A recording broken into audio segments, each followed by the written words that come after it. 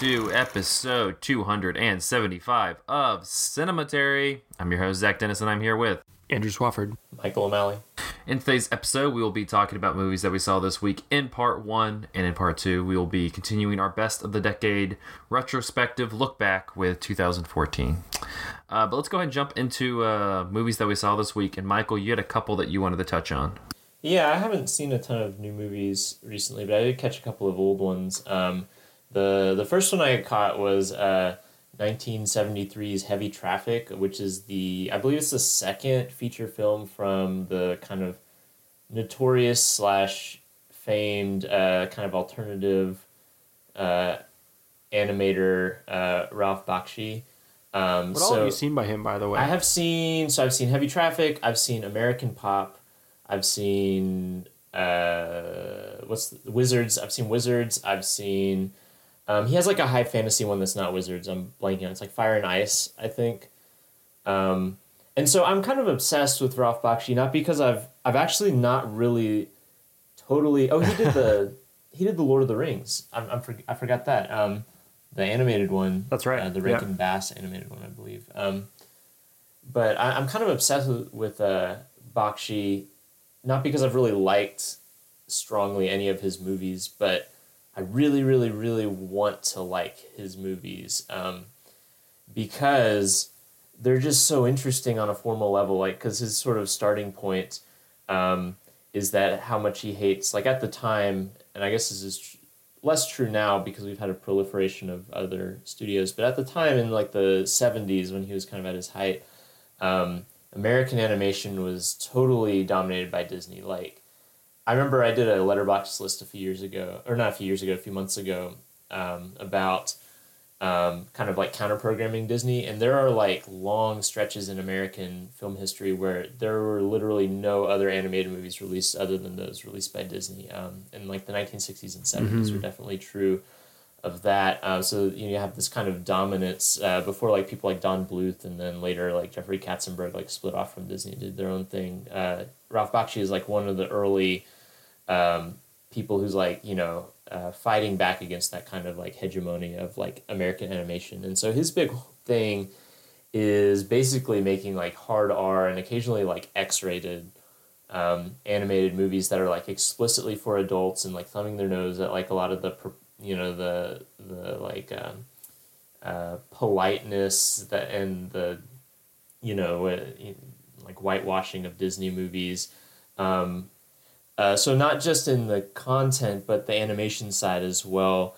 Bakshi is really pushing against the dominant like Disney aesthetic, where Disney is very formally elaborate, and like you have whole teams of animators working on these movies, and Bakshi is really interested in like making movies that are visibly hand drawn and sketchy, and using really unconventional techniques. Like he later on would, not so much in Heavy Traffic the one I watched this time, but he later on kind of becomes notorious for like, both as a cost-saving measure and also as an aesthetic choice, using tons of rotoscoping, where he'll, like in The Lord of the Rings, he does this a ton, where, he'll do live action footage that he then like, draws all over the frame, or just uses a color filter to kind of make it aesthetically fit in with the movie. And so like he's this really gritty and interesting visual auteur, I guess.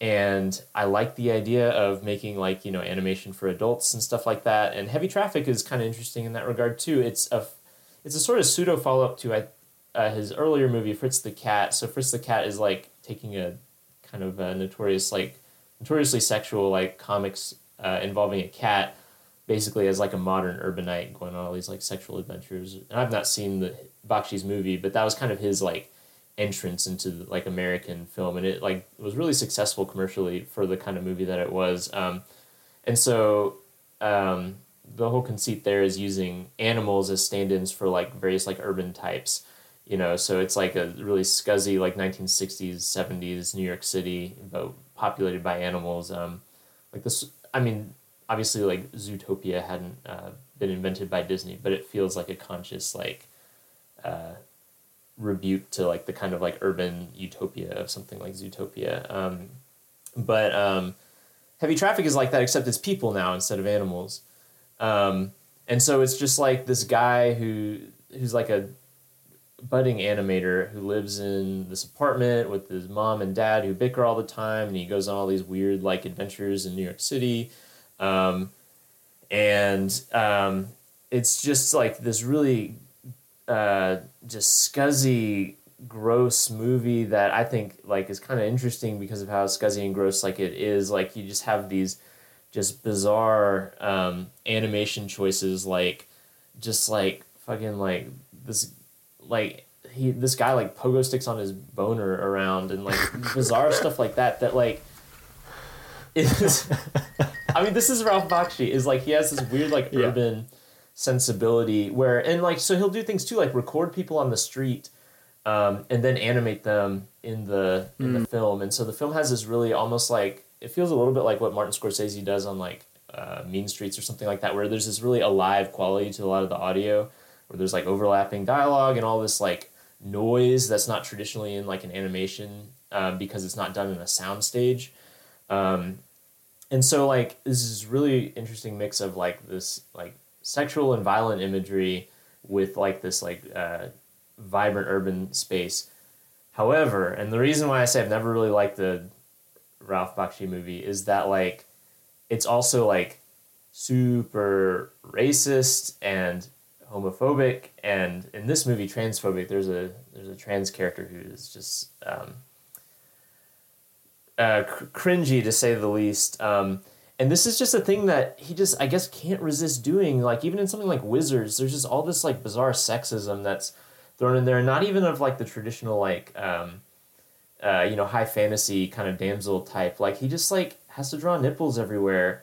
And like the female characters are constantly just like, and I guess the male characters too, to be fair, but they're just like constantly like, just slipping out of their clothes in this really, but especially the women, in this really gross way. And the black characters are very stereotyped, and the N-word is dropped quite a bit. And so long story short, like my quest to find the unproblematic Ralph Bakshi movie that I like remains. I don't know if that's a quest that you can. It probably is not out there, but it remains unfulfilled because Heavy Traffic is. Michael, have you? Sorry to continue interrupting. Have you been listening to the new series of You Must Remember This? I listened to the first 3 episodes. The last one was on How Do You Make? No. The Minstrel one was the last one I listened to. Yeah. So for people listening who are uninitiated, there's a new season of You Must Remember This, the film history podcast that is all about, the new season is all about Song of the South and various connections that can be drawn from Song of the South to other contemporary issues and other films, and etc. And the most recent episode spends quite a bit of time talking about Ralph Bakshi's Coonskin, which I believe he made in direct response to the re-releasing of Song of the South. And Karina Longworth's take was that he was like exaggerating all of the problematic elements to make it clear that they were problematic, and like have his movie be about these issues and start a conversation that people weren't wanting to have. And I haven't seen any Bakshi movies, so I can't speak to the validity of that argument, but I'm wondering how that holds up with something like Heavy Traffic. Well, I mean, I think I can imagine him doing that. Bakshi's kind of a character who's like, I don't know how much you guys have listened to like Frank Zappa's music or something like that, where there's always like there's always a reason behind like a lot of the stuff he does, and transgression and that sort of like social satire is always the reason. But there becomes a point, and this is true of like Frank Zappa too, and stuff like that, where you just get so buried in like stereotype and stuff, and there's no way to peer out of it, that it just feels gross in a way that's not engaging to me. So like in Heavy Traffic, there's a lot of like, I guess, stuff in the movie, like for instance with the trans character, that you see the trans character get beat up like constantly. And like, I'm sure if you push Bakshi with that, he's like, well, this is what happened to, trans sex workers in the 1970s in New York, and I mean to a certain extent today too. But there's just nothing the movie does with that other than just depict like just this wretched like condition.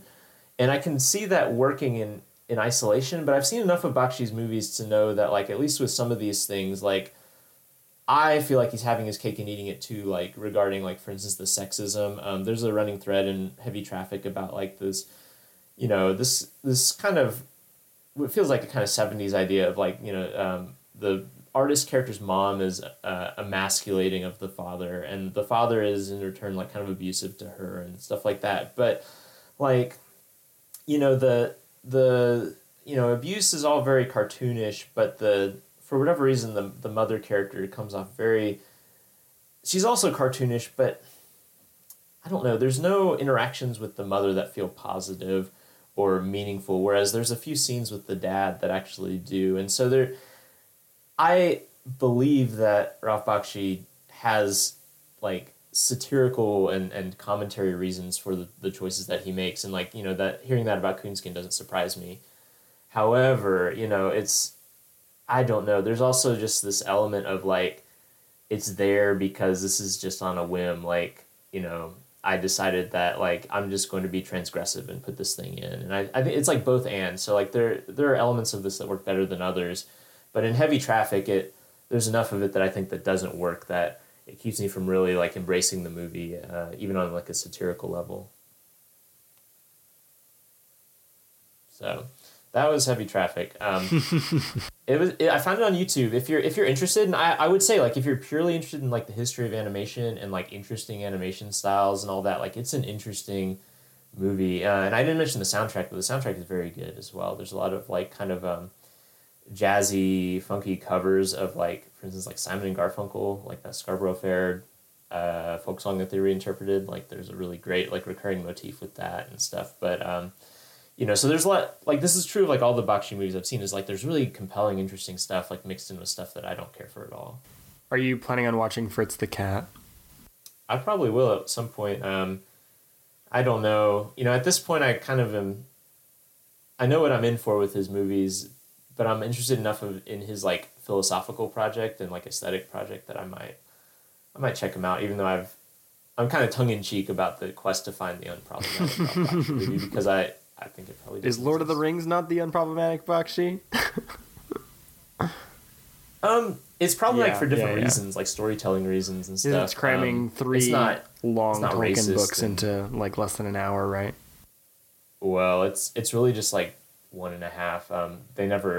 There was supposed to be a sequel that he was never involved in. I think Rankin Bass did a Return of the King movie, but there was like, Bakshi wasn't involved with that. But that movie is kind of interesting too, in the history of it, because Peter Jackson, like, basically cribs a ton of it for his Lord of the Rings movies, because I guess he loved it as a kid, and that was kind of his introduction to Lord of the Rings. But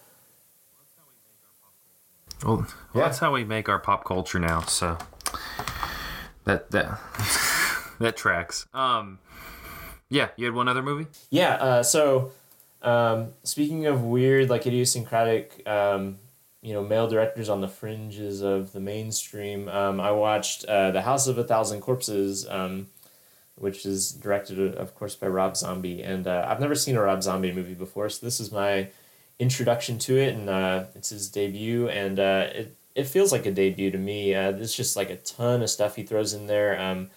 A lot of it is kind of visibly and thematically inspired by the Texas Chainsaw Massacre, because the movie centers on, like, I guess it's a family, a group of people somewhere off of, like, some abandoned highway somewhere, you know, kind of living off the beaten track, who have this weird, like, curiosity shop / horror shop, but they're also cannibal murderers. And so there's definitely, you have like, hapless people who stumble into their shop and then, for one reason or another, offend the sensibilities of the people running the place. So you have these, you know, kind of, like, you know, clearly more, like, urban and like, quote unquote sophisticated or cosmopolitan people who come in and kind of are kind of interested in the curiosity shop, but are also kind of doing it for yucks, and, like, you know, how quaint these locals are and that sort of thing. And eventually the the people don't take kindly to that, and so they're the visitors are subjected to basically torture. And so like the first half of the movie is like the build up to like eventually them being captured and tortured by the keepers of the curiosity shop, and then the second half of the movie is just like the torture itself. And I say the Texas Chainsaw Massacre because there's like that scene in the Texas Chainsaw Massacre where they go in the house and they're like subjected to that really bizarre like nightmare of a dinner where like the whole Chainsaw Massacre family is just like sitting around the dinner, and it's just like really warped. Like, I can't remember the name. Do they have names? The Texas Chainsaw Massacre family. There's Bob Chainsaw Massacre. Oh, Linda Cindy Chainsaw Massacre. I remember Yeah, the that first day family. I laid eyes on you. Said, one day I'm going to make you a Mrs. Chainsaw Massacre. Little Billy came into our life. That little Chainsaw Massacre was a lot. But anyway, they're sitting around and it's this really bizarre and horrifying version of like an atomic family. And this movie kind of does that same thing where it takes this kind of like Americana / like, traditionally coded as wholesome things and just like makes them into like, nightmares. And I like, honestly, like I feel like that this movie kind of runs that into the ground. In the Texas Chainsaw Massacre, that's one scene that's like a really interesting like flair that it, like contextualizes a lot of the rest of the movie. Whereas in this movie, it's like kind of the whole conceit, and I think it just feels like just worn out by the end. And I think part of that is maybe there's just not enough that happens in the movie. The movie is very structureless. I feel like it feels like it meanders through each section without like a real direction. And then also like the cinematic style itself, which I don't know if this is true of all of Zombie's movies or not, since I've not seen them, but it has this like kind of like psychedelic, like weird thing where a lot of the shots will be in inverted colors, and there's just a real like hallucinatory feel to a lot of it, and it's very busy. Like the shots don't last very long, and like you just have like this constant like sensory input from a lot of it, which is really interesting at first, and I think by the end I just feel exhausted by it. So like maybe this is like Bakshi in the sense that like I didn't love the whole movie, but there's like interesting wrinkles to it, and so I gather from people who like Rob Zombie movies that like The Devil's Rejects, which is the sequel to this, is a much more successful movie than this is. And then I know that the Halloween remake and its sequel have its defenders as well. So I'm interested in seeing what else Rob Zombie has to do and what he accomplishes, because there's the seeds of a lot of interesting stuff here, but as a movie itself, House of a Thousand Corpses was just okay, I thought. Yeah, we have a really good defense of the Halloween movies on the website, so I would recommend checking that out. And honestly, I want to spend the rest of this time just riffing on the Chainsaw Massacre family, but we'll move on. We'll say that It's like a Hispanic last naming convention thing where like one party's last name was Chainsaw and the other party's last name was Massacre, and so they just so it's like hyphenated. Yeah. Mrs. Chainsaw Massacre and Mr. Massacre. that's Mr. Massacre to you. Yeah, that's for the Patreons. That's why you pay the big money. You want to get the riffing of the. I don't know why I'm Italian. Anyway, moving on real quickly. I want to talk about Transit, which is the latest film from writer-director Christian Petzold. I also wrote about it on Cinematary.com, so you can find it there. But I know both of you also saw this movie, and it's kind of a weird one because it's been, at least in terms of, like, it's been floating around, like, my sphere since not this year's TIFF, but last year's TIFF. I ended up seeing Cold War instead of Transit at last year's TIFF, which, poor mistake on my part. Shoulda. See, they're kind of similar movies, right? Yeah, except one of them is very. I don't think they're similar at all. One of them is a lot better. No, I haven't seen Cold War, so I can't say. Yeah, but Transit, I think kind of the most defining quality of it for most people is the conceit that is in place. It's based on a novel from 1942 of the same name. by Anna Segers. Segers, yeah. And pretty much the story is this guy is trying to flee Nazi-occupied France, and he assumes the identity of this dead author, and he finds himself stuck in Marseille, where at the port city in France, where he ends up connecting with the woman who is the wife of this dead author and falls in love with her. And so it's kind of this melodrama about their relationship, as well as this thriller about trying to escape the encroaching Nazi forces as they make their way through France. But Christian Petzold does not make it a historical piece. It's not in the vein of something like his previous film Phoenix. It is very much in the modern setting. I mean, there are cell phones and modern cars, and the police officers or the soldiers are like decked out in like padded black police armor with semi-automatic weapons, and so it's interesting. I think that's probably something that throws a lot of people, because they're like, well, wait, it's World War II. It's the Nazis. Where are all the for lack of a better word, the pageantry of the of the Axis powers at that time?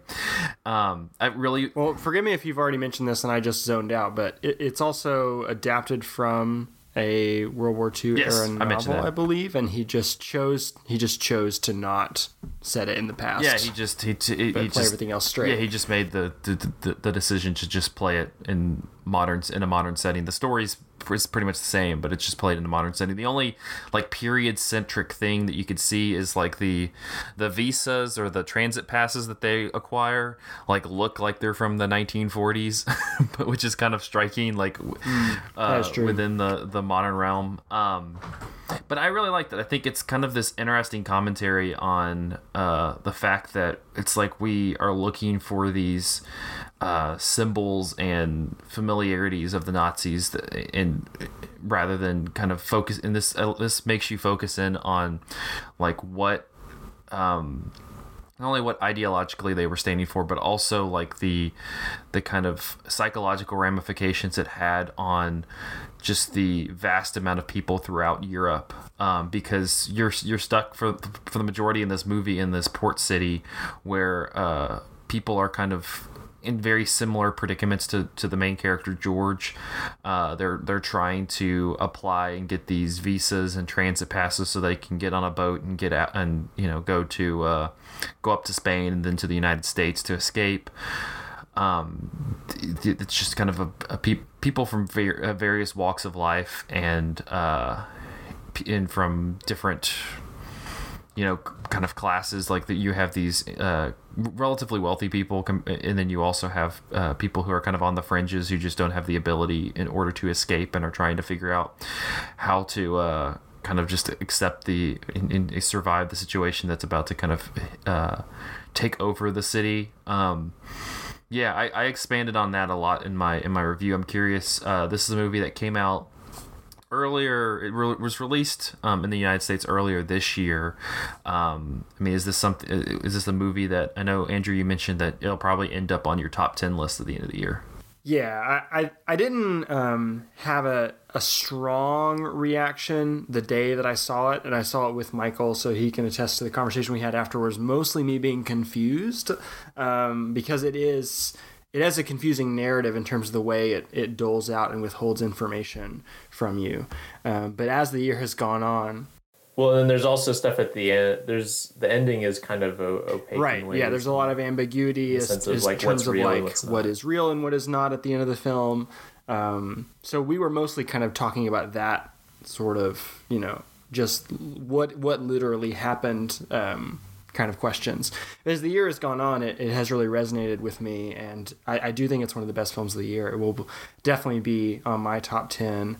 And I'm curious to talk to you about it in relation to Hidden Life. But Michael, I know you haven't seen Hidden Life, so what are your general thoughts about Transit now that you've had a couple months to sit on it? I mean, I really like it, and I think I might have said this at the time. I definitely wrote it on Letterboxd because I'm looking at the Letterboxd review. But I think one of the things that really stands with me is the the way it captures the sort of the psychological and like personal experience of being like a person who's in like the title says, in transit, or like a person without a country, right? Or you're in a country in which you know that you're either there temporarily or you're there in a way that the authorities of the country would not approve of, and I think it's like a really evocative view of that. And I mean, of course, you can spin that into like its modern setting, with a bunch of immigrant experiences in the United States or refugee experiences in Europe, where this is set. And I that's what resonates with me, is the sort of the fact that he has to don the persona of someone else in order to merely exist in where he is at the moment, which is still like a place of like extreme limbo, and just like kind of weird like purgatorial element to it. And like I just think that's just endlessly interesting. I remember when you and I saw it, Andrew, beforehand, you mentioned that it was I don't remember who, maybe this was Nathan, who had told you that this is kind of like sort of based on Casablanca in a way, which of course in yeah. I mean, Nathan explained on the pod early this year that all of Christian Petzold's movies are sort of like reinterpretations of either older films or periods of history that are being put through this interesting like temporal like genre fluctuation by Petzold, whereas because like Phoenix would be like Vertigo or something like that. Phoenix is Vertigo. Yella, I think that movie is Carnival of Souls, and then this is supposed to be Casablanca. Well, so what I think is interesting about the Casablanca connection is like, so of course in Casablanca what you have is a city in which it's like a basically like a crossroads for a bunch of different people, including Nazi forces, including like people who are essentially refugees and things like that in that movie. But then you have Humphrey Bogart, who is like the kind of like anchor, like a kind of like a thing of like a character of stability in some regards, and people come to him needing things, and he's kind of the centerpiece of the movie. And for this movie, Transit, like that, it kind of takes that stability away.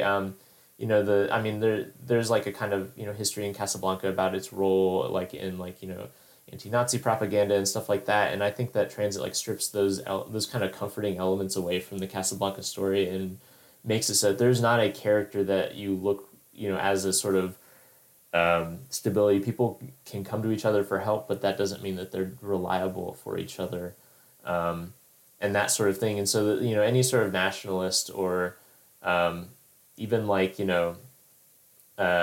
propagandistic elements of like classic Hollywood has been stripped away from this story, and so you just have like this story that's just all these shifting shifting situations where you can't truly ever be comfortable in the world. And I guess that leads right into my comparison to Hidden Life, because I feel like both of those films are presenting Nazism as a sort of moral dilemma for ordinary citizens and how ordinary citizens are to respond to the rise of fascism. When you say both films, like Transit and Hidden Life? Transit and Hidden Life, yeah. Okay. And Hidden Life really romanticizes to a certain extent, though I still am kind of unclear on what extent it's romanticizing it. This like noble suffering, this just like refusing to comply, no matter to the death. If you need to be put in prison and executed by the Nazis or fascists of whatever world that you're living in, it's the right thing to just refuse and deal with the consequences of that. And Transit is much more about being subversive, about trying to do things under the table, trying to save yourself by any means necessary, and save those around you who you can help if you can help them. And a thing that I've thought about regarding Transit in the past several months is, Michael, the last 2 years, we worked together at a rural school in Knoxville or outside of Knoxville, very close to where this like infamous ice raid was in Morristown, Tennessee. Which I think is very similar to the types of raids that you see happen in Transit. And of course, Transit is about a character like trying to do whatever he can to, escape from situations like that and help people avoid situations like that. But of course, I didn't hear about the Morristown raid until after the fact. Like these big insurgent, fascist, violent, whatever you want to call them, there's very little way to like be aware of them ahead of time enough to actually do something about it, especially if you're not like already like extremely organized with a larger group of people who are fighting back. So I don't know. I think those are two films that are talking to each other in interesting ways, and I ultimately am a lot more compelled by what Transit ends up doing. But Zach, I'm curious what you think of the comparison. Well, the kind of moral crisis that's happening in A Hidden Life is a little bit different from Transit, just because I think there is like this vast ocean between kind of the more pastoral rural setting of something like A Hidden Life. In Transit, a lot of this is happening within like kind of Marseille is not necessarily metropolitan compared to like Paris where they start, but it's still like within like an urban setting.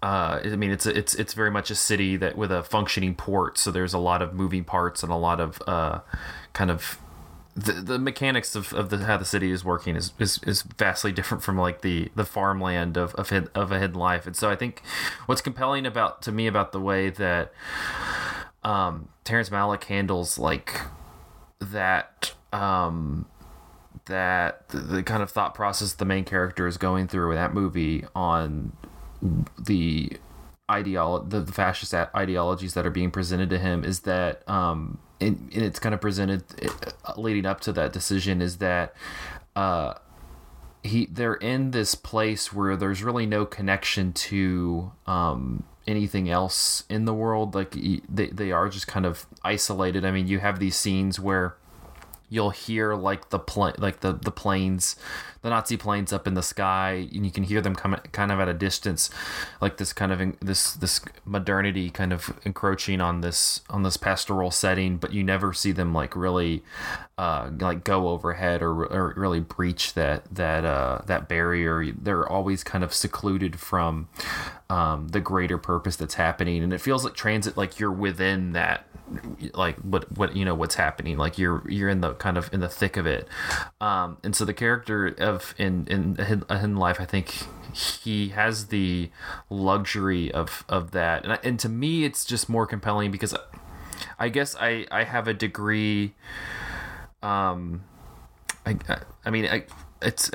is empathy. I don't know if empathy is the right word in this context, but empathy toward like why like the people of his village were like succumbed to that ideology compared to people like in Transit. Like in Transit, yeah, like they're seeing the violence firsthand. They're seeing the violence firsthand, and like you described, like they're constantly figuring out like they're like a basketball point guard looking for the lane. Like they're just constantly looking where they can go next to kind of escape things. They may not 100% agree with the, but they're like I don't agree with it, but I'm also going to find my way to get out of the way from it.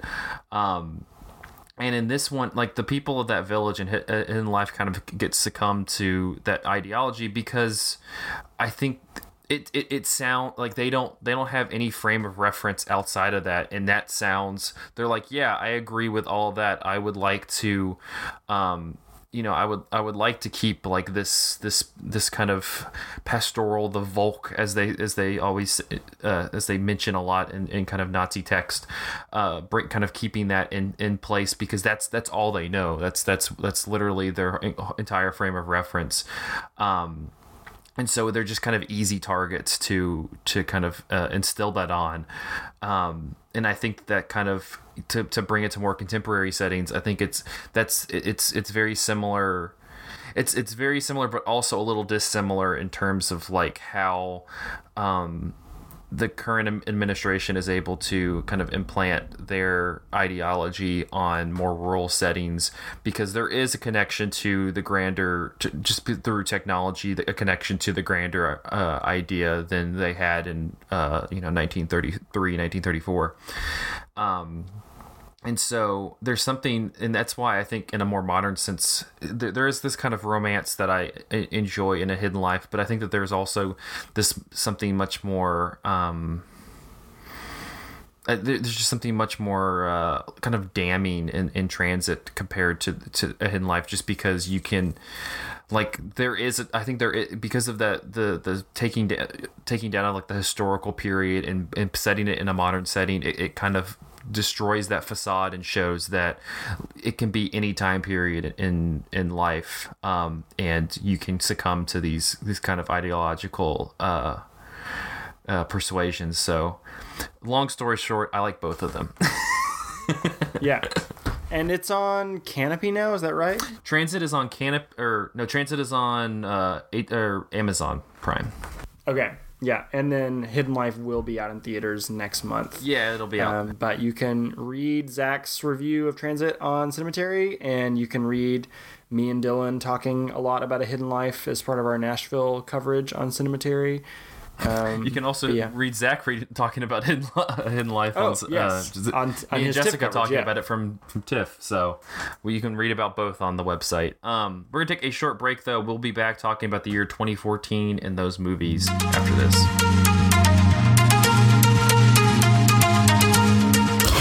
Hey, Cinematariats. This is your co-host Lydia Creech with an important message during this break in the show. Cinematary would like you to know that we definitely want your money. We still want to bring you our pure, unadulterated opinions on the world of cinema, but now we're getting into the Patreon game, baby. We've brought on a lot of new voices to contribute to the site, and we want to honor our responsibility to compensate all these smart people for their hard work. To help us out, head over to patreon.com/cinematary to sign up at the $5 a month level. In exchange, our patrons will get an exclusive bonus episode every month, weekly shoutouts on each episode of the show, and the ability to dictate a movie for us to cover eventually. If money's tight, we get it. There are still a few things you can do that we would greatly appreciate. First, leave us a 5-star review on iTunes. That's free to help us reach more listeners. Secondly, send us a tweet at Cinematary, or better yet, send an email to Zach at cinematary.com. That's Zach, Z-A-C-H, to let us know your thoughts, and we will read them out and respond to them on future episodes. Finally, please share the show with friends and members of your family who you think would enjoy listening to and participating in our film discussions we put out every week. So, to recap, review, send us your thoughts through Twitter and email, share with your friends and family, and sign up to be a patron. We would truly appreciate it. Thanks for listening, and now back to the show.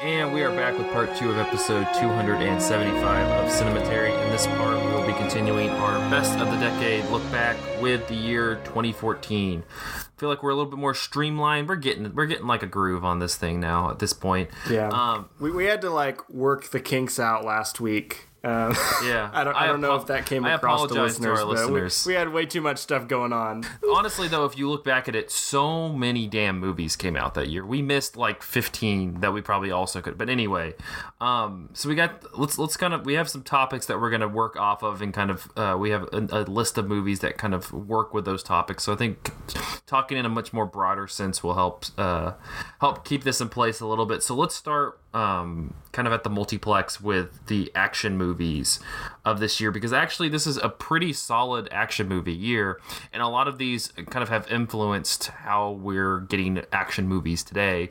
I think the two big ones that we have kind of stacked up against each other is John Wick, the first one came out this year, versus Captain America Winter Soldier. But you also have things like Lucy, Snowpiercer, Edge of Tomorrow.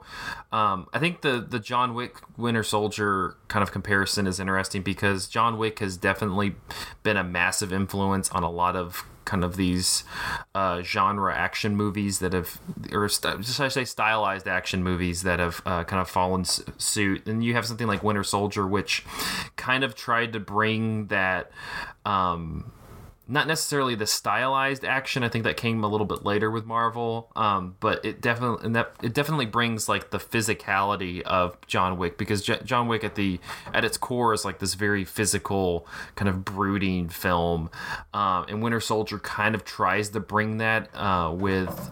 I mean, you have the elevator scene that's pretty much the trailer for that movie, but just in terms of like the way it like the fights are set up between, because you have the Winter Soldier and Captain America, and they're just very, I mean, you have the whole homoerotic subtext to it, but also just like the it feels like very two brute forces kind of mashing against each other, compared to like the gun fu of John Wick. Andrew, Michael, I'm curious. Well, and it's also... Go ahead. I was going to bring up with Winter Soldier. It's also kind of... It's one of the first, like, Marvel movies that kind of, I guess, marketed itself as a genre exercise, because they had the whole, you're right. We have Robert Redford in this movie. This is, like, a throwback to the conspiracy... Yeah, this is the first one where it's like, it's a superhero movie, but it's really a 70s paranoia thriller. And later we get, it's a Wolverine movie, but it's really a Western. And it's Spider-Man, but it's really a John Hughes film. So this was their first go at that. Which I will say, like, is not the worst thing that happened to superhero movies, because I think it gives focus to them. So, like, I prefer Winter Soldier a lot to, like, most of the Avengers movies, for example, because it has a story that's self-contained. It has an aesthetic it mostly sticks to, and, you know, I mean, John Wick does all of that with, you know, a lot more panache. But, you know, if we're talking about Marvel movies, Winter Soldier, I think is... I would say kind of. I heard all this praise for Captain America Winter Soldier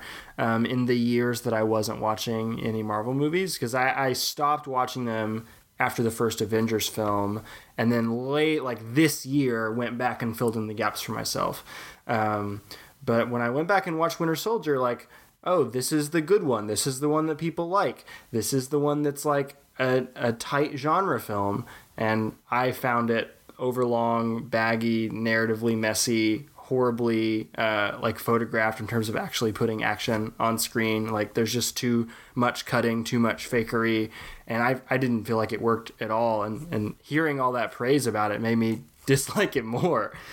And you compare that to like John Wick, which is much more, you know, talking about how weighty it is. John Wick is much more streamlined. I mean, there's the plot is you know, just a sentence. You know, it's not like, I think that's something. Dude avenges his dog. Yeah, I think that's something that we miss about like what's so effective about John Wick is that it's so there. Even now, like in the third movie, where the mythology's become a little bit more complicated. It's not really that complicated still, and I think that the streamlined simpleness of John Wick was what's also endearing about it compared to Winter Soldier, which, while it was still early in the in the Marvel circuit, like it still had a lot of mythos connected to it, because this movie also is like connecting to Iron Man and like pre-Avengers stuff. Like it's still connecting to all of this mythos that makes it so convoluted. One thing that makes this like pairing John Wick with Winter Soldier kind of interesting is I think it reveals maybe like not a tension, but maybe the two directions that the action like that action movies went in the 2010s, which is that you have something like Winter Soldier, which is like part of a franchise, and like you were pointing out, Andrew, like the much ballyhooed, like, you know, moody like 70s conspiracy theory thing is really hemmed in by a kind of, you know, really conventional like house style for Marvel. And I think that, you know, this is a constantly like a frustration for a lot of people with these movies, is that, like, you know, they have these little flourishes like that gesture at like this kind of interesting vision or something new, but ultimately you have them kind of constrained to a certain house style. And so you have like the kind of franchise model in which like all the movies are trying to be similar to one another. And, you know, there's a lot of movies, you know, you could put into them, but I think Marvel ones are the most notable and you know, probably successful commercially. But then, you know, John Wick, you have the sort of other end of that, you know, I guess, like, I don't know what you would call it, like the you know, action movies for adults or whatever. And, you know, you have later stuff, which I know you don't like this movie at all, Andrew, but I'm blanking on the Charlize Theron spy thriller, Atomic Blonde. Yeah, Atomic Blonde. Thank you. You have Atomic Blonde, which is very much like riffing on John Wick, and like I think John Wick establishes, like, if you don't want to be a franchise Marvel movie, what are your movies going to be like? This is what you got to do. Physical. They're going to be extremely neon. They're going to be extremely like brooding, and you may have like a kind of like you know, electronica score, and like all the sets are going to look like art installments and things like that. I think you're exactly right. Like, these are the two directions that action movies went over the course of the decade. One for like genre purists almost, or like genre buffs, maybe you could say, and then the other direction, like, action doesn't matter at all. You know, there don't need to be beautiful action set pieces in these Marvel films. You just have to like give the sense that the characters are achieving their goals or changing in some way, and you can just put a big like CGI mess over it to get there. But what people were enjoying, I think what people were enjoying about Winter Soldier was not the action, not necessarily the 70s paranoia thriller stuff, but the way in which it was connected to the rest of the MCU and the way that these characters are being developed and problematized, or complicated, I should say. And I think that there's a straight line from that to like Infinity War and Endgame, where the action doesn't really matter. It's all about the interconnectedness of the characters. And also connecting these to some of the others I mentioned at the beginning of this, I think that movies like Lucy and Snowpiercer and Edge of Tomorrow are three action movies that kind of steer away from either model of John Wick or Winter Soldier. They may like take kind of some of the conventional action plot beats, but they're also like very entertaining, self-contained, stylized products. Very original. Yeah. I think all three kind of stand alone as being, I mean, John Wick has turned into a franchise and Marvel speaks for itself, but Lucy, Snowpiercer, and Edge of Tomorrow are three movies that I think Lucy probably did the best in terms of like box office out of the three of them, but the three of them are very kind of unsung, really entertaining action movies that still play like effectively today as they did in 2014. And Lucy, you know, you say that it probably did the best box office wise. I think that it's done the worst in terms of reputation. I think that movie really got lambasted in the pop culture landscape because of its, regrettable tagline about people only using 10% of their brains. And I guess that's like baked into the conceit of the movie too. Like, that's nonsense, but it actually is a really, really good action movie. I'm a big fan of it. While we're talking about irritating 2010s trends, the like Neil deGrasse Tyson-ish criticism of movies is very irritating. The CinemaSins-ization. Yeah, because like film honestly, like you're watching Lucy, like, and like who cares if it's real, like quote unquote, you know, like same with Snowpiercer. Like, who cares if like an entire civilization of people can really live on a long train? Like, it, you know, it doesn't matter, like, because it is in service of the movie. That's not the point of the plot. It's a metaphor. Yeah, exactly. So that was always kind of silly. Yeah. Although I think like that specific Lucy tagline like ticked a lot of boxes for like a growing like irritation online with like different like pseudoscience-y like kind of new agey stuff. Well, shall we pivot from action to horror? Because I think that this is also a watershed year for where horror would end up going this decade. Yeah, no, I think so. You have movies like The Babadook, The Guest, Under the Skin, and Enemy, and this very much feels like kind of the harbinger of the quote elevated horror trend that is very much paying the bills at A24 at the moment. And it's interesting because I think all four of these, I mean, I haven't watched Under the Skin since it came out, but all four of these are I remember being very good movies. And I think that I like all these movies a lot. And actually. I think also kind of like it's unfair to label them under that umbrella because they're doing really interesting things and don't feel like it's unfair that they get labeled with like A Quiet Place because these are one of the movies that John Krasinski watched in order to make this, you know. Well, this is the trend emerging, like as it's emerging, right? So this is not anybody trying to ride a wave of popularity of these kinds of movies. This was the moment of these kinds of movies becoming popular on their own merit because people liked them, right? I was talking to you guys before we hit record on this about the release of The Babadook. You know, that's an Australian film, and or is it New Zealand? New Zealand, Australian? I think it's Australian. It's Australian. It's Australian. It's an Australian film. It did not get much of a release in the States at all, but it was getting talked about because it was being released in other places, and it got a release in, I assume, New York and LA. And I just remember it being a big topic of conversation online,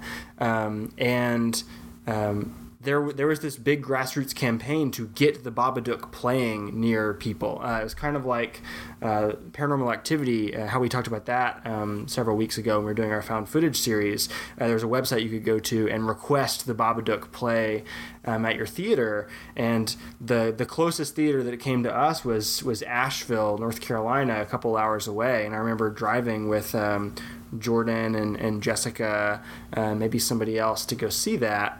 But like that was not a movie that anyone would have predicted would become this like iconic pop culture moment. Because it's an indie film directed by a woman, made in Australia, no wide release, but people wanted to see it when they heard about it, and it eventually got put on streaming, and I got a much wider fan base from there, and even like garnered meme status and all of that stuff. So like it's really interesting, like ground zero, as you said earlier, Zach, for this new type of like, I don't want to say new type of metaphorical, allegorical, artsy horror movie, because these kinds of horror movies have existed forever, but on this specific indie scale. Yeah, it was a way to sell it to the masses as more than just the kind of hidden, art house, kind of weird, esoteric indie horror movie. Like it was a way to kind of sell it as like, because The Babadook was sold as like, it's super terrifying, that's why you should go see. It kind of had that very straight appeal that movies like Jaws or Psycho, or of just, you have to go see it because it's going to terrify you. But at the same time, like, I think that especially like The Babadook and Under the Skin and Enemy are not, I mean, The Babadook is frightening, but it's not like, it's not going to have the scare appeal of like The Exorcist for you. It's doing a lot more than that. And so it's like, it is like, okay, I was gonna say, it kind of feeds into like this sort of symbiotic relationship that like a lot of movies have had with film journalism in the past few years too, which is that like this whole like, this is going to sound dismissive, but I don't necessarily mean it as that. Like the kind of like, I guess like the ability to have a woke take on a movie. So like if a movie has a very clear like metaphor, like Under the Skin or The Babadook or whatever, like that, the Slate article writes itself. And I think that there's like definitely been like that interplay between like movies and particularly like the, quote unquote like elevated horror, these kind of like, artistically minded like indie-ish horror movies. Like I think those have been bolstered by the kind of writing that's been done on them, and I also think that there's a little cottage industry of writing that has arisen as a result of these movies as well. And I think that these movies being popular and being popularized in that specific way, it does kind of owe a debt to what horror was doing in the 2000s, which was whether it was like thoughtless or not, it was definitely regarded by the masses as kind of thoughtless. That was the... You're talking about like Eli Roth. Yeah, this was the era of the quote-unquote torture porn film. It was also the era of the found footage film after all the Paranormal Activity movies came out. And the horror audiences were just saturated with this like hyper-violent kind of cookie-cutter stuff. Like all the Saw movies came out in the 2000s as well, and there were like 7 of them, right? So like after 10 years of that, when you hear about, again, this small Australian film directed by a woman that's really about grief, I think there's a certain subset of horror fans who their ears really perk up to that. And that kind of spins out into its whole new sort of cookie-cutter model that various distributors get to crib on. Well, I think a big portion of like that, I don't know if you're reacting to the 2000s like quote unquote torture porn or whatever. I mean, say what you will about those movies, but they were forging new ground, and I think one of the big things in horror in the 2010s is this sort of conscious nostalgia. So you have like, we listed The Guest, which isn't exactly a horror movie, but it has Adam Wingard, who did Like You're Next and was important for other movies. But that's like a very conscious throwback to a certain type of like movie in the 80s, with the kind of almost like slashery element to it with the main antagonist. You also have like that. You also have like the main character played by Dan Stevens, who kind of has like this almost. He kind of has that 80s like Schwarzenegger in the Terminator, just kind of blank slate, personality, like that completely fits into that mold that you're describing. Right, and then like you basically mash like the Babadook's metaphorical aims with The Guest's like aesthetic aims, and you get It Follows the next year, which I think is like really when you see that the self-consciousness of like that kind of elevated horror like fully form. And so I think like, in a lot of ways, like these movies are like, I don't know if it's fair to call all of them throwbacks, but there are like classical elements to a lot of these movies that I think really stuck, and that eventually manifested itself as a sort of nostalgia for like an 80s or whatever, so to the point where you have like something like Midsommar this year being like very consciously modeled after like, Wicker Man and like all that sort of 70s like folk horror. And also, it's an important element of all these movies that they look very directed, even if the directorial choices aren't particularly meaningful. I remember that was the crux of the Cinematary talk on Midsommar, which is a movie that I like, and Michael, I know you like as well. But that was one issue that a lot of people had with it, was like he's just doing all this like symmetry and fancy camera tricks that ultimately don't really service anything other than making the film look like a film made by an artist. And that's been a huge characteristic of indie horror for the past couple of years. Which, to tie it back to what we were talking about just a few minutes ago, I think that's also a criticism you can levy against like the progeny of John Wick as well, is that those movies' selling point in a lot of ways is like, look at this like one take fight that we did that's like, really gorgeously lit, or like that sort of thing. To go back to my point about those movies being eaten up by a certain type of action purist, like these are people who aren't going to the movie for story or character or theme, but for craft.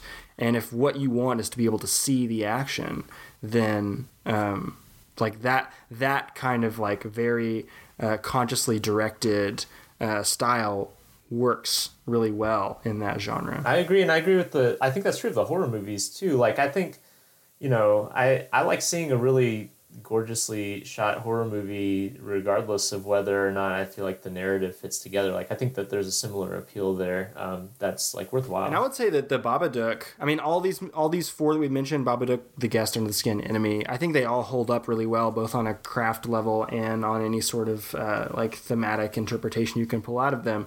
But I think the Babadook especially is just tight on a craft level. And I do think it is a really scary film. I don't know if it's the same type of scariness that you'd get out of a Saw film or The Exorcist, like you mentioned, Zach. But I think that in terms of like ratcheting up this Hitchcockian suspense and then just like having the trap set on you in the ways that movie does, it's all done extremely well. Well, there's the really extreme, like intense, like family dynamics too, which I think contributes to the horror as well. Which I think is another thing you see in the subsequent horror movies is that some of the horror comes out of things that are unconventionally, not conventionally horrifying. Like something like Hereditary, another contentious thing in the cinematary world. But like that's a movie that, like a lot of that movie is just like really torturous, like family drama, and it horrifying in its own way. Well, shall we move into another topic here? I think this is a good time to shift over to the kind of the Oscar discussion, which became kind of just a overarching discussion, and that is the it seems like a boxing match, but you have Boyhood and Birdman, which was it seemed like the boxing match that just never ended that year. I mean, I haven't watched. Like I was saying, between parts, that was the rivalry that you had to take a side on during the day if you were a movie watching person, and it is very well documented that I took the wrong side on that argument, and later came to realize, Boyhood is definitely the better film. Well, I mean, what was I guess kind of going back, we don't have our wonderful go back. I mean, we probably could. We go back and find the episode, but I mean, we don't have that kind of time. So, I mean, kind of thinking back, what about this kind of matchup between these two movies as like the best movie of the year? I mean, where do you see it here in 2019 compared to when it was happening? I mean, to go back to the conversation we've been having, I think it has to do with flashiness a little bit. I remember being that person who was very new to cinephilia and new to making film criticism, seeing how show-offy the cinematic style of Birdman was, and just being really swept up in it. And it's also like gesturing towards all these like really profound themes as well. You have people reading Jorge Luis Borges and things like that on the periphery of the film, and so it seems like can we say on that topic? Can we say Birdman's whole title? Oh yeah, which is Birdman, or open parentheses, The Unexpected Virtue of Ignorance, right. Close parentheses, so which I think is very consciously labeling itself as important. It seems like an important movie for smart people, and I think that as a person pursuing a literature degree at the time, I thought I was an important person or a smart person who needed to watch important movies. And I also found it really exciting and entertaining, which if I went back and watched it now, I think that would be the thing that would hold up the most about it, is that it is an exciting and entertaining film full of a lot of really good performances. But it's not, I mean, a lot of the things that it's doing to make this like artistic posture is full of hot air. And Boyhood is doing something much more understated and like, I don't know if humble is the right word, but humanistic for sure. And does end up being the more moving experience, I would say. Have you returned to Boyhood since your slow cinema projects, Andrew? Say that again. Have you returned to Boyhood since your slow cinema projects, Andrew? Yes. Yeah, I watched it actually in the middle of all that.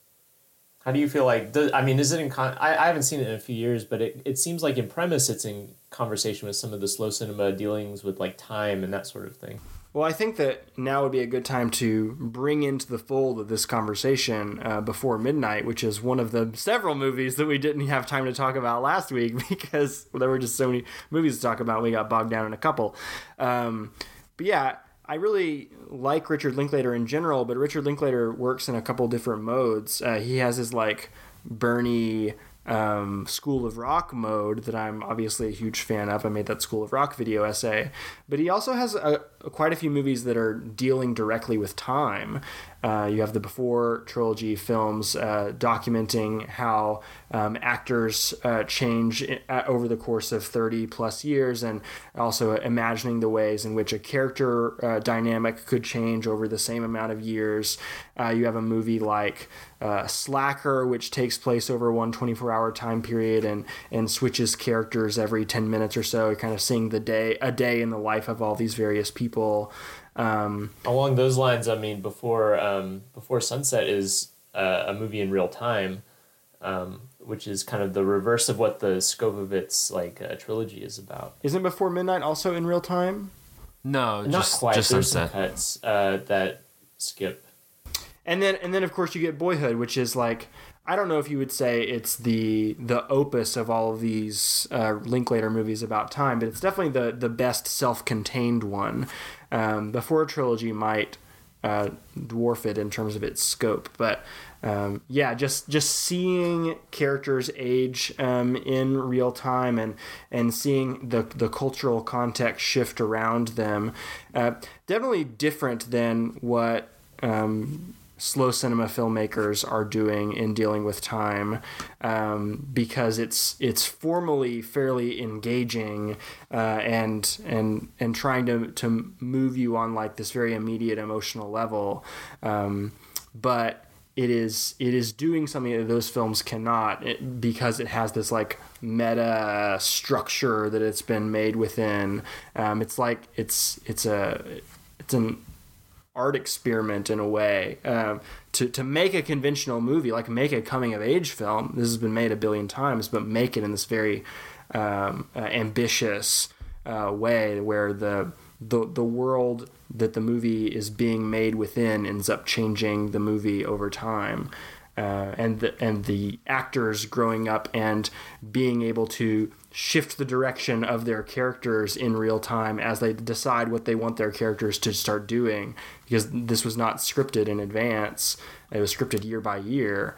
I mean, it is a really interesting experiment in time, and also, again, just like on a base level, a really powerful, emotional, moving movie. So I think that the movie is working on a lot of levels. Zach, that was one of your favorites of the year too, right? I was going to say, I just want to point out that I was right back in 2014. You're on the right side of history.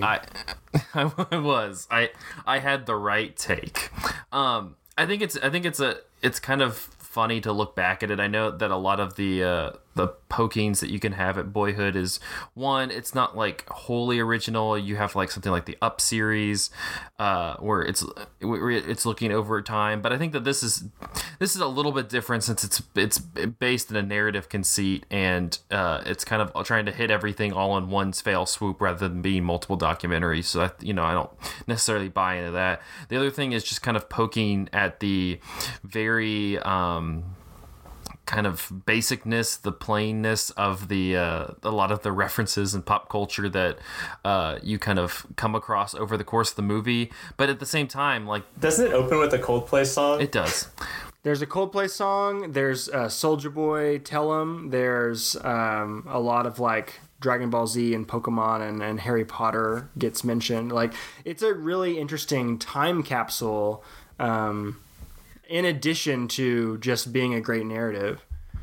That's what I was gonna say. I mean, it like fits in the mold of like what it's doing. I don't think it's necessarily endorsing or agreeing with any of these things. It's not like Richard Linklater's going, I love all of these things, but it's very indicative of what the kind of cultural consciousness was at that period of time. And I think that in itself is really interesting, just to kind of go back and use to investigate, to kind of because I think that we can go back and look at pop culture through the lens of the things that we are interacting with, but to kind of go back and watch it through as like a third party to the interacting, and just kind of like, I mean, you look at the scene where the main character is like interacting with his friends at like this Harry Potter party thing. I mean, I think regardless of whether you now in 2019 like any of that stuff or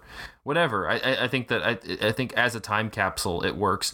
And I want to say again that I pointed that out in 2014, so I'm just really wanting to vindicate 2014 Zach. As we discussed last week, Zach's been correct since the beginning.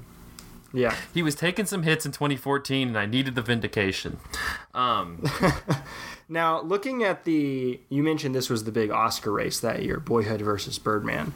Looking at the rest of the Oscar winners, you got a lot of movies that have not been talked about since. Talk about a time capsule. The Theory of Everything is one, as well as, what was the nerd biopic movie? The Imitation Game. Both are STEM nerd biopics, neither of which are good. Still Alice is here. Foxcatcher. People definitely still talk about American Sniper, but I think that's like a film Twitter thing. Yeah, I mean, that's the Clint Eastwood auteurism. But at the time, American Sniper was a huge, like, lightning rod, massive hit, massive, like, kind of conservative touchstone with, what's his name? Chris Kyle, thank you. The controversy surrounding him, like, I think buoyed that movie quite a bit, because you had the whole discourse about like the perceived jingoism of the movie, which I've not seen the movie, so I don't really have a stake. But versus like, have you seen that, Zach? American Sniper?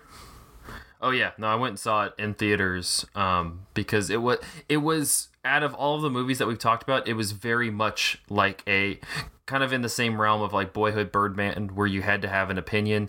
Everybody's talking about it.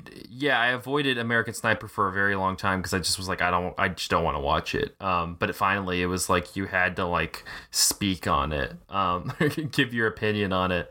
I remember going to the theater and watching it like in an afternoon, like on a Wednesday, and it was me and a bunch of older people. And at the end, they have like this whole montage of like, I can't remember if it was Chris Kyle or it's like archival footage of him like at Cowboy Stadium, like at some halftime ceremony thing, and like a bunch of people in the theater like stood up and like saluted and shit. And it was like, I mean, it was like it was like some cabaret vibes going on there. Audience engagement for that movie is not for the same reasons that film Twitter probably is. Not. This Oscar race is also kind of interesting time capsule because you have a few people like Linklater and then Wes Anderson with Grand Budapest Hotel as like almost veterans who worked their way into Oscar ability. But then you also have a couple new voices who are kind of crowned at this Oscar. So you have Selma from Ava DuVernay, and then Whiplash, which of course would, La La Land would go on to halfway win the Oscar for Best Picture. But, so it's an interesting split. And then, of course, Clint Eastwood is American Sniper, who's been there forever. And then Iñárritu, he was around for a while. Also, Chris Nolan for Interstellar gets a couple nods Interstellar. Guys, Interstellar. Pretty good. I like Interstellar a lot. Interstellar's good. It's fine. I think it's good. I think it's a good one. Since we're kind of getting long on time, I do want to hit, before we get out, the animation circle of this year, because there was a lot of really interesting animated movies. Real quickly, before we jump into the one we're going to dig into more in depth, what was the Pixar Disney offerings of this year? Just so we have that frame of reference. Disney was Big Hero 6, which I think is, of the Disney movies this past decade, is probably the one that you can make the biggest case for having been forgotten. Super forgettable. I've rewatched it recently, and it's super forgettable. Was there a Pixar movie?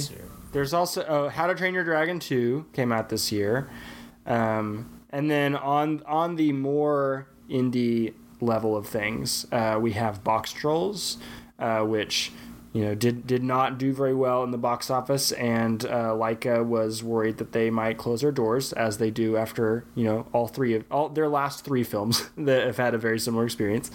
And then we have Cartoon Saloon, Tom Moore's studio, with Song of the Sea as well. Also, the Lego Movie. Oh yeah, the Lego Movie. This was an off year for Pixar. So the Lego Movie is a really good one to mention. That was a big topic of conversation in our first episode, I believe. Or at least the first couple of episodes of Cinematary. We were all very skeptical about the fact that Zach was excited about that film, and another one that he ended up being right on. Though I've soured on it a little bit. I still think it's good. I'm really enjoying this series because I'm just getting a lot of vindications. I'm gonna be like George and Seinfeld. I'm just gonna go out on a high. I'm quitting after this. It's the summer of George. Yeah, but no, I just looked. So this was the year that Pixar didn't have a movie. It was in between Monsters University and Inside Out, which was kind of a little bit of a gap between. We talked about it, I think, Mike, a little bit in the 2010, because Brave is not a bad movie, but it was like the first Pixar movie that kind of started getting that, like, it wasn't just overall consensus that people really liked it. People started to be worried. Wasn't Cars kind of the first chink in the armor? Or Cars 2? When did Cars 2 come out? Cars 2 for sure, but Cars, the first one, I think it just had that wide appeal. But it's so you have like Brave, I guess Cars 2 is a good one. So you have Cars 2, you have Brave, and you have Monsters University, which Cars 2 and Monsters University are unequivocally pretty poor movies. Before you get into, I like Monsters University, but that's neither. You like what? I like Monsters University, but come on. Don't be silly, Michael. It's gonna. You're better than this. It's interesting because you have Inside Out, which kind of like reignited all this good faith in Pixar, and then you moved. But it's also the same year that The Good Dinosaur comes out. Remember The Good Dinosaur? Yeah, and then it was just all downhill. So I also like The Good Dinosaur, Michael, but why don't we move on to Michael? So is that whole The Good Dinosaur? I have a Ralph Bakshi relationship with. Is that core member status like a for sure thing? Like, is there like a temporary period? I'm really testing the weight of testing the tensile strength. But let's with our time, with our 4 to 5 minutes left, let's talk about the most interesting animated movie, and I'm going to turn that over to you guys. Yeah, Michael, I'll let you talk on this more, but I just want to say that this is probably my pick for the best film of the year, and that is The Tale of the Princess Kaguya by Isao Takahata, his last movie. I think the last Studio Ghibli film.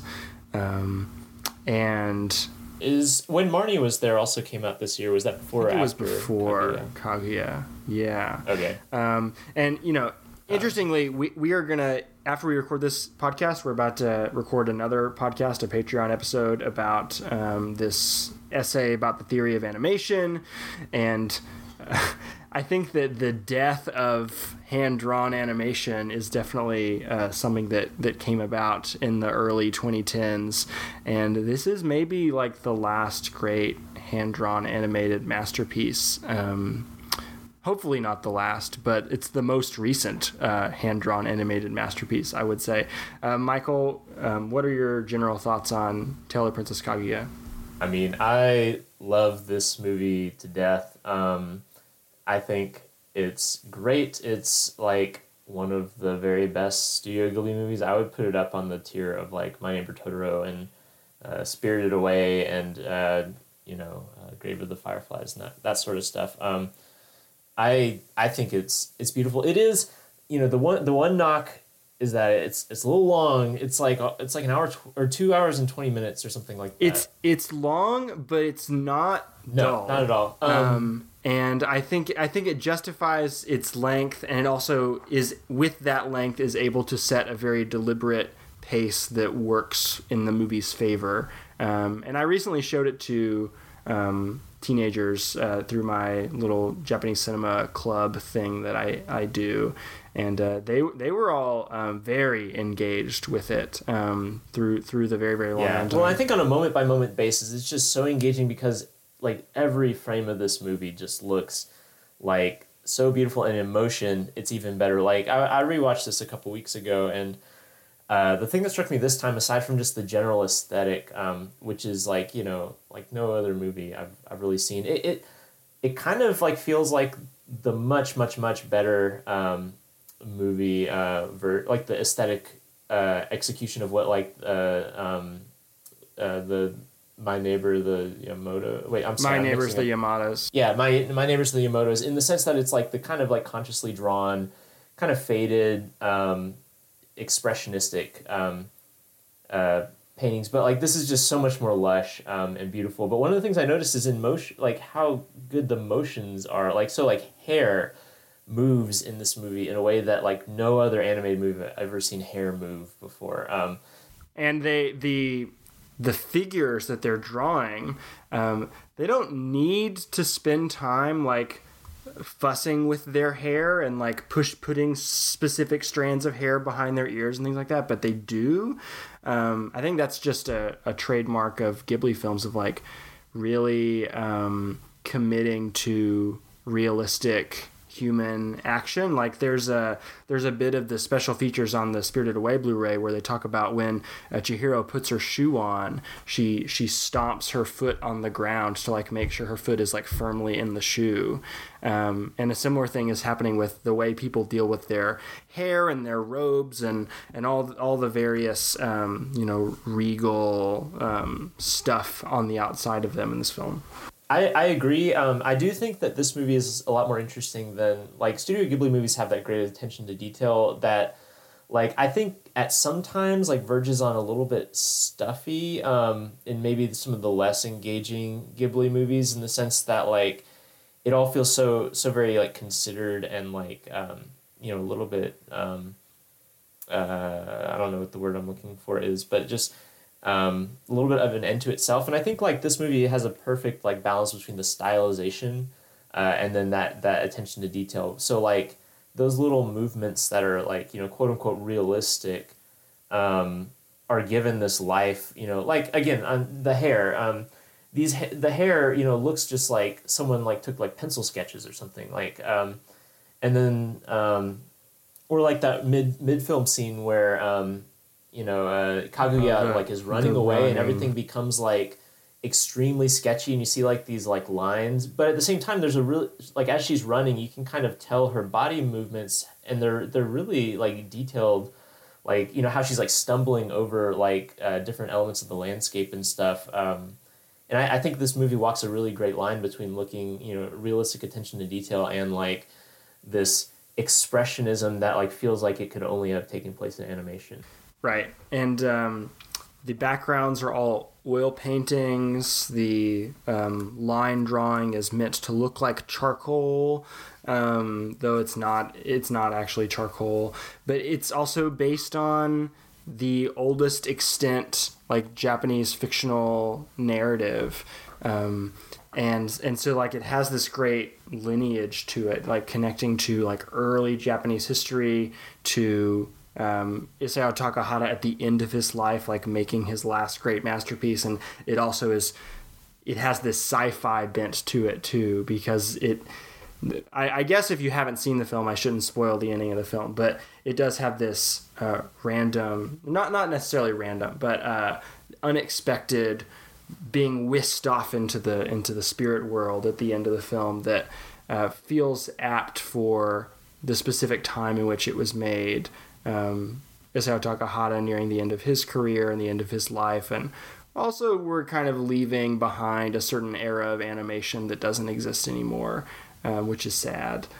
Well, I really like the way that this, I mean, Andrew, I know you and I have both taught like mythology and fairy tales / folk tales to our students, and there's a really particular like strangeness to those stories that a lot of times gets kind of massaged out as we retell them, so like things like Sleeping Beauty or whatever are much less conventional in their like oldest forms than we're used to now. And I think this movie kind of is one of the rare movies that feels like it preserves that kind of strange like folklore-ish feeling to it, the kind of weird left turn you're talking about toward like this fantastical bent, like feels really like folklore-ish and interesting, and And the fact that this movie just kind of commits to that and doesn't really apologize or try to massage out some of the strangeness of like what these old stories are.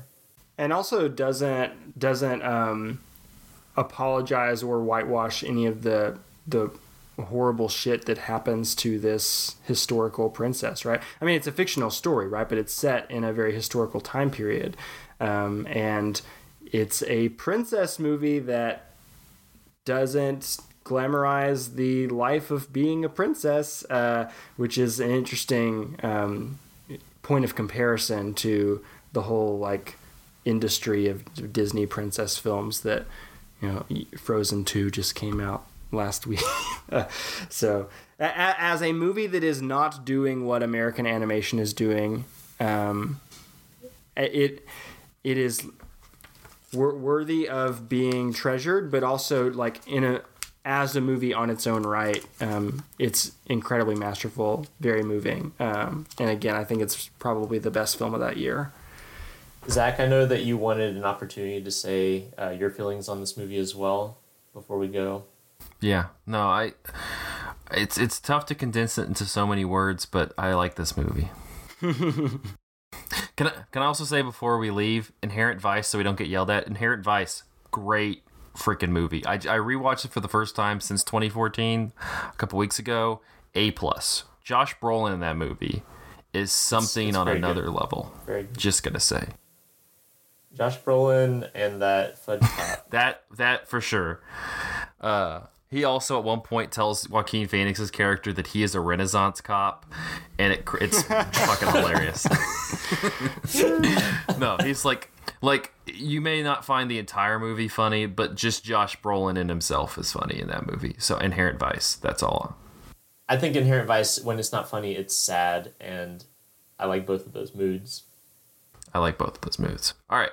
Well, I believe this will wrap up this episode of Cinematary. You can find us on Facebook at facebook.com/Cinematary, on Twitter at handle @Cinematary, and on Letterboxd at letterboxd.com/Cinematary, where we put all the movies that we talked about in this episode in the little box there so you can see what we're watching. Check us out on Patreon. Like we said, we're about to record a Patreon episode, so we're going to be super freaking tired during that. So it'll be an interesting chat. Mm-hmm.